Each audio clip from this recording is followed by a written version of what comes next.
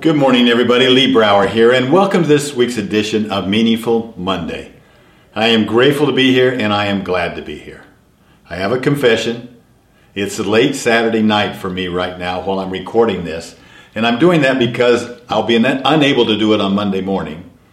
And we just finished Thanksmas. Now, Thanksmas, you're saying, what is Thanksmas? Some of you know.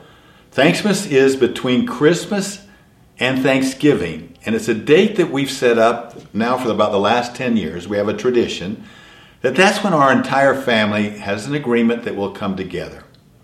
Now, why do we do that? Because you know how difficult it is. You know, it becomes Thanksgiving, and whose house do we go to? Do we go to your parents' house? My parents' house.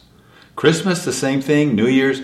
This way we eliminate all that. Our house is open on every holiday, and on Thanksmas, it's a requirement. And we have certain traditions at Thanksmas.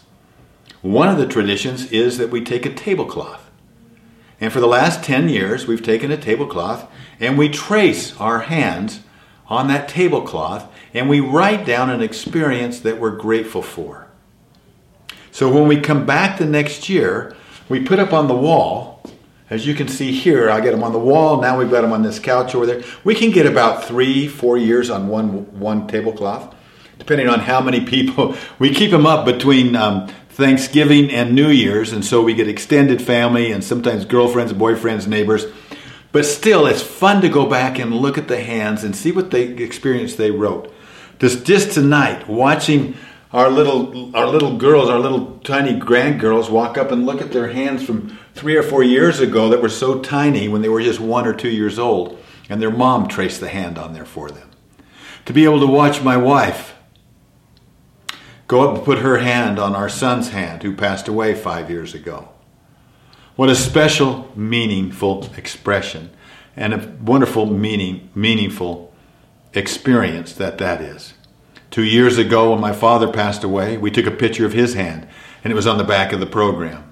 You know, traditions are so powerful.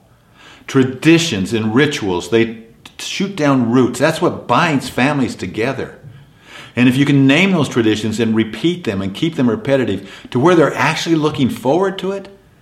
When we first did our very first tradition, when we first did this, one of our daughters said, What are you doing, Dad? You know, you're always got something that you're doing.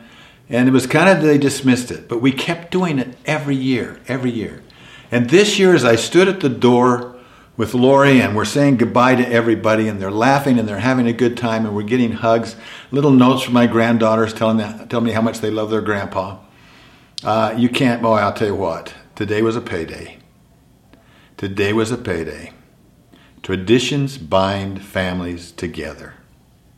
Look at your celebrations. Look at this time of year. What traditions do you have?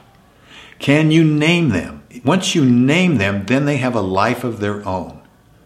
I encourage you to do it. It'll bring you tremendous blessings. This year we added another tradition. We added Christ giving. We felt like we needed to add something to make it more. So in addition to the tablecloth and other things, prior to tonight, we gave to each for the last 3 years, actually, we've done this. This is our 3rd year. We gave to each family a sum of money, not a very large sum, very small sum, that they could use any way that they wanted to provide service to somebody that was in need.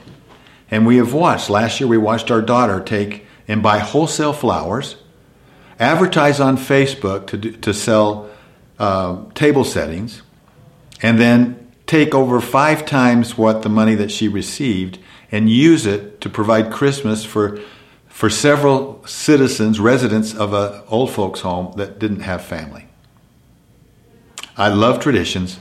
Name your traditions. Enjoy this time of year. Make it meaningful. We'll talk to you next week. Bye-bye.